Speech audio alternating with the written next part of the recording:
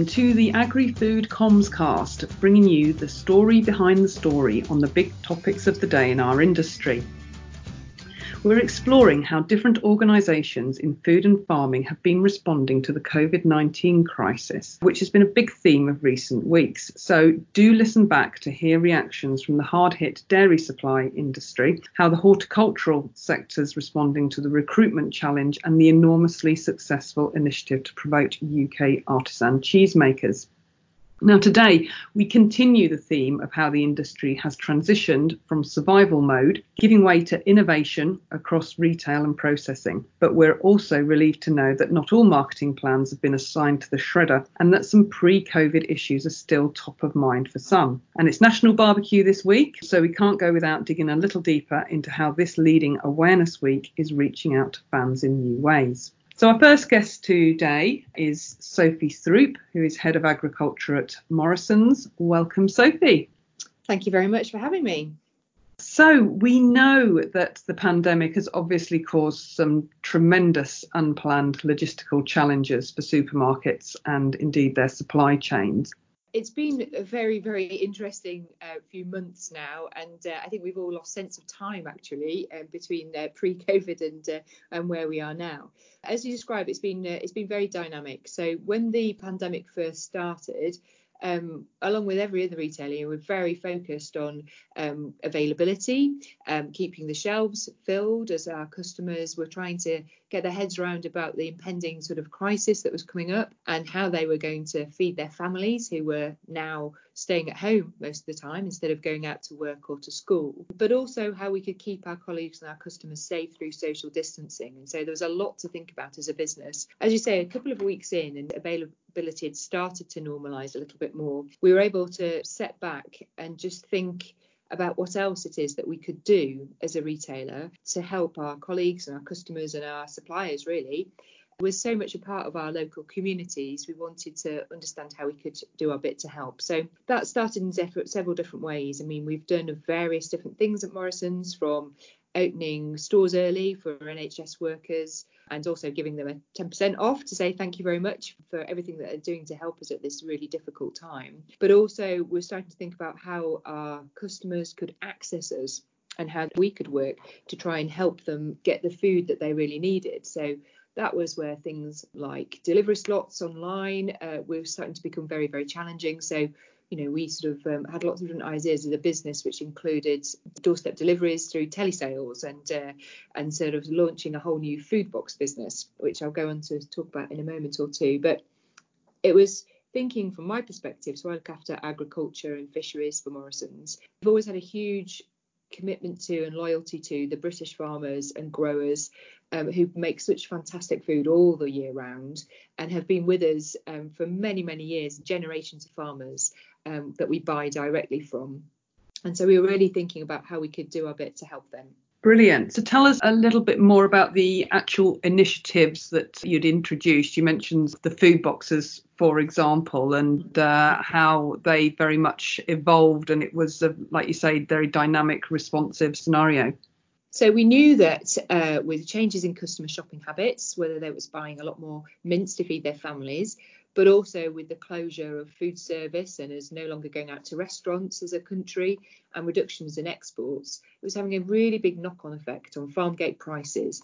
And also the whole carcass balance, you know, we were no longer eating those steaks and those prime cuts that are needed to add value back to the farmers. So being a retailer and a processor as well, through having our own manufacturing sites and abattoirs, we felt we were in a position to help do something about this and stimulate a bit of extra demand. And it's really that creation of demand that could help make the difference.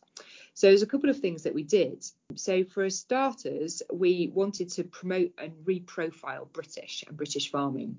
So as a business, we decided to wrap the Sun newspaper with a full page advert back and front, encouraging customers to thank British farmers by buying British. And we focused on mince and on milk for those two products because they were the ones that were in biggest need of support. We then, having sort of started to talk about the British a lot more, which really goes back to our heritage, been supporting British, for years and years, and generations of farmers that we buy directly from. We wanted to be able to do more to be able to create demand for these great products that our farmers bring to us all the time. So we wanted to create, as our chief executive put it, an explosion of support for British. And so this came through opening our steak counters and our seafood bars. So this was something that happened so rapidly in the business. We'd had to close counters because social distancing and thinking about availability. But within 10 days, we opened our counters, rebranded as steak and seafood bars, and with a half price promotion on British meat and British fish, to encourage customers to come back into those prime cuts of meat and to start buying steaks again and to start buying prime cuts to help carcass balance for the farmers, and to start buying a lot more British fish as well. And it was phenomenally successful. So we know from the figures that we got that actually in that first week of opening our counters, over 50% of the steak bought in the UK was bought through Morrisons, which, considering our market share, is a pretty big achievement. And we know that we helped stimulate some extra market and other sort of support that went on as well with other retailers to help drive some prices back into that farm gate and to drive some value back to the farmers, which was really encouraging to see.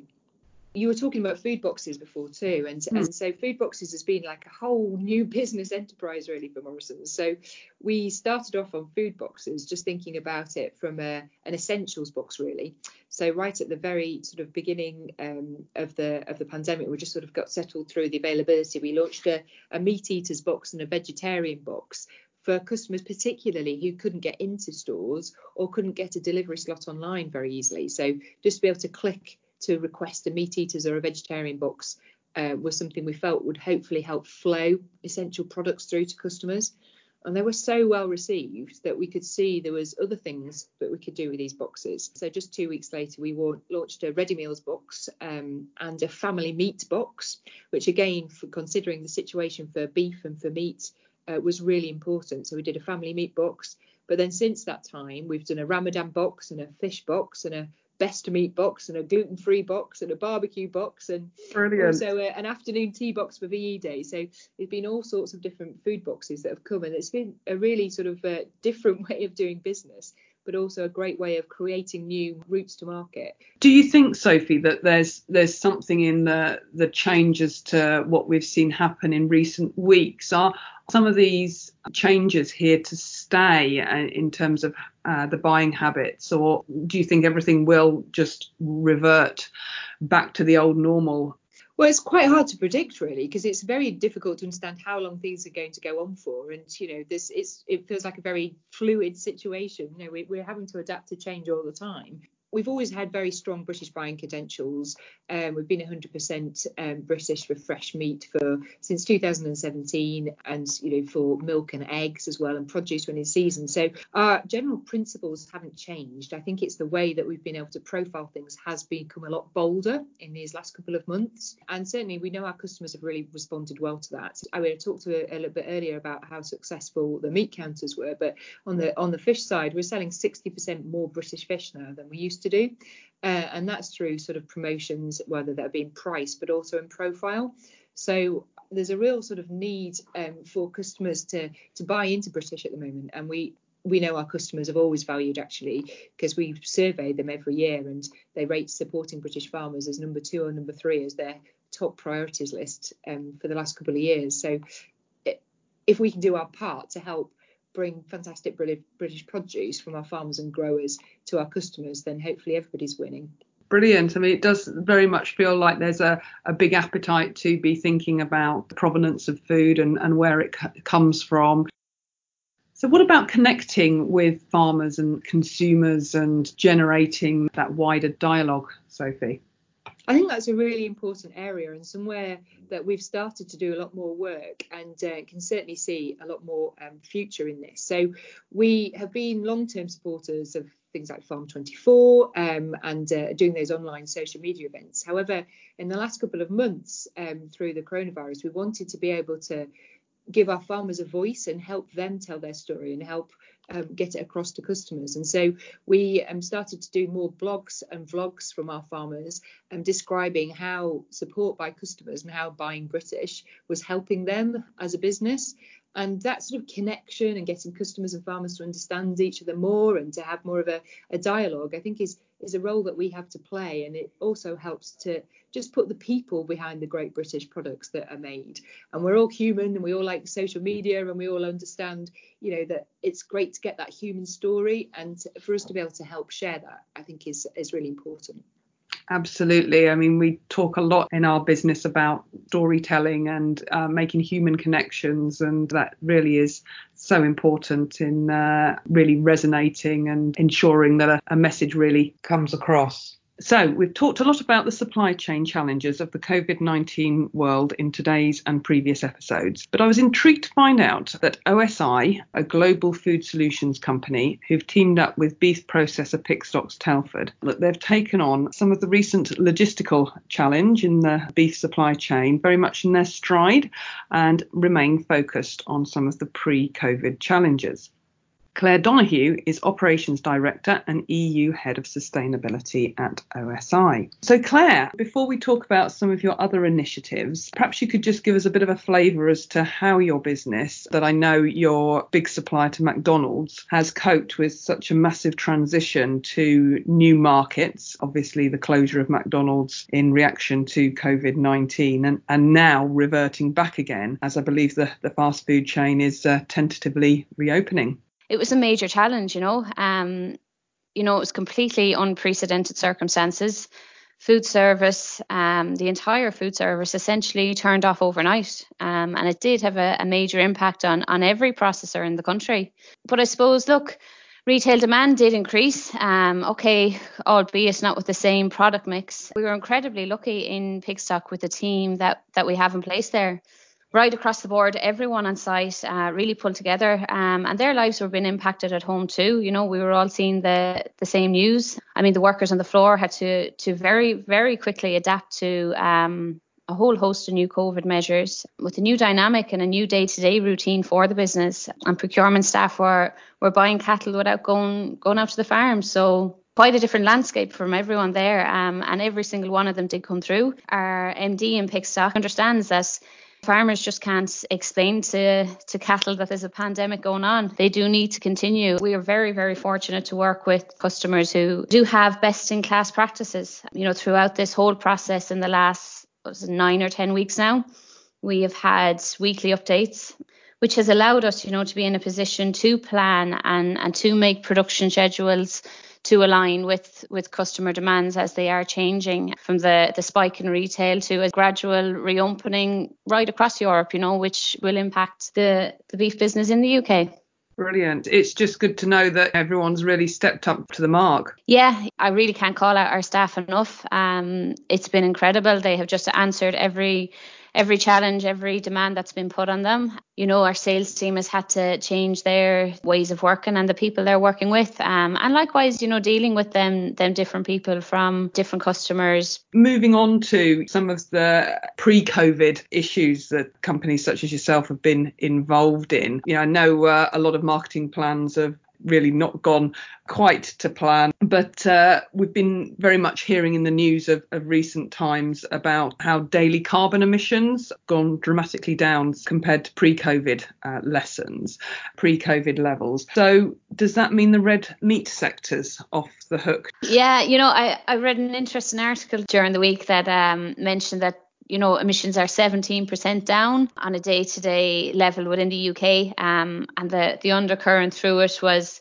cattle are still in the fields, farmers are still working. And, while that may be true, I think these types of responses to carbon agriculture are part of our problem, really, and part of the public perception of our problem. We can't stick our head in the sand here. Like, consumers have legitimate concerns with beef production, and we need to answer them. We need to dispel the myths and the half-truths, which there are a lot of. We need to move away from fighting them and explain what we actually are doing to address these, because as an industry, we are actually doing a lot. There's a lot of different initiatives and impacts that are out there, but our our narrative often doesn't match the work that is actually underway, which is a real shame for the industry. The International Institute of European Affairs report back in February on the global 2050 targets and plans for carbon reductions, I think for the first time probably actually called out agriculture as a way to hit these targets and to achieve some of these reductions. And to me, anyway, that's where we need to be focusing. We need to be focusing our work on how we are actually going to tap into this potential, with things like carbon sequestration, different farming techniques and technology. That's where we need to be focusing our good story here, rather than, I suppose, taking a sidestep and a hiatus that maybe has been granted. That's good to know, and really positioning agriculture as part of the solution rather than part of the problem, I guess. But as you say, there are legitimate concerns out there, and I think there can be a temptation in these circumstances. And, there's been a lot of chatter on social media about, how carbon emissions and agriculture's carried on. What are you doing as a business to sort of support opening a dialogue with the public on the issue? Yeah, so I suppose in OSI and Pickstock, and look, my own personal opinion, we feel that collaboration is the key here for sustainability. I mean, these are industry issues, so we need to be answering them as an industry, which is quite a different approach for the beef industry anyway. So I suppose in what we're doing, OSI through Nicole Johnson-Hoffman have chaired the Global Roundtable for Sustainable Beef for the last 2 years now. I myself have personally led the technical working group for the European Roundtable. So we've been working a lot on setting measurable targets against beef sustainability. And in more recent times, we've been involved in the setup of the UK platform to collaboratively answer them questions for the UK. Closer to home in Pickstock, Greg has set up his own farm in Brongain there as a trial and research facility. So they're currently running trials in collaboration with a number of experts in the fields on things like antibiotics, genetics, dairy bull beef calf rearing, which has got a lot of press this year, rotational grazing and general farm management. And all of this work is being put back to a financial impact.